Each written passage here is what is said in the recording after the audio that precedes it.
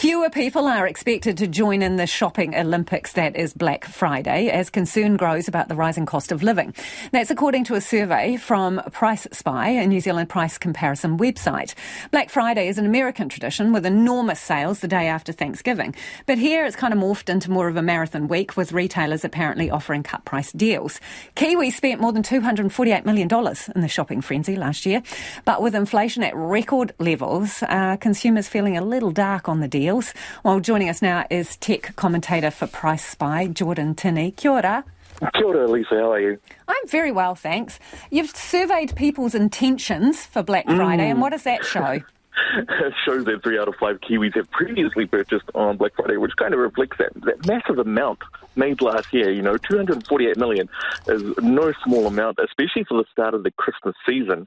And so it's reflected in the fact that people are out there shopping when Black Friday happens. And consumer purchase interest is actually at an all-time high once Black Friday actually rolls around. And I wonder if it's because it kind of leads into this, very big seasonal promotion. We've actually just had Singles Day last week, which is then followed by Black Friday, which is then followed by Christmas, and it goes on from there. It actually doesn't really stop until around maybe February, because back to school also kicks in at that time. Yeah, it's like they're inventing days to get us out there and spending money. So I'm just wondering, because you do track prices, right? Yes. What have you been seeing in terms of rising costs and what areas are being hit the most? Yeah, so I think at the moment, they're actually all kind of holding steady. I think it was actually reflected a lot more last year. I believe there were actually a few products which got pulled up by the Commerce Commission in regards to actually going up before sales events and then reducing in cost once the sale event kicked in, which means, you're not actually saving any money because the product just went back to its normal price and then dropped again, making it look like it had some kind of special on it, but it really didn't.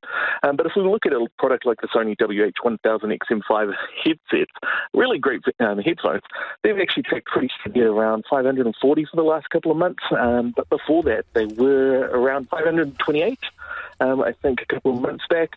But before that, they were actually at 580. So I think it's kind of just watching the market. Maybe there's actually preparation coming from the brands in regards to responding to these events coming out. Maybe they're just needing to drop them down a little lower to get them ready to drive interest from consumers out there. You cited headphones, right? So in terms of highest demand items, what do people try and snap up on this particular day or week?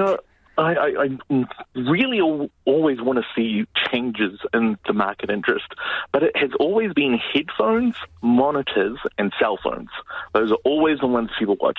And I think that ties into Cyber Monday, actually, following Black Friday, because Cyber Monday is very consumer electronic driven. I think it drives a really high interest in those products, so people probably start looking for them a lot more and start really watching the market to see how different retailers are actually going to offer, good prices and get them to actually compete between one another, because one place could have it at one price and then another place could be lower. In terms of inflation, though, Jordan, what things have been most hit by inflation? Is it your TV, your washing machine, your microwave, or your headphones? It's actually the classics. 95% of our surveyors said that they noticed price increases happening across consumer goods, fuel and grocery items. So it's actually those living items that are affecting them the most. And maybe that's why we're actually seeing less interest in these promotional periods this year, because people actually just want to live instead of enjoying whatever the latest monitor or headphone is that's in front of them, because, hey, maybe we don't need things as much as we think we do. And I really try to talk to things around like FOMO, fear of missing out. Do you actually need that thing, or do you just want it because it's on special at the moment? Thank you for joining us, Jordan. That's Jordan Tinney, who's from Price Spy, a tech commentator.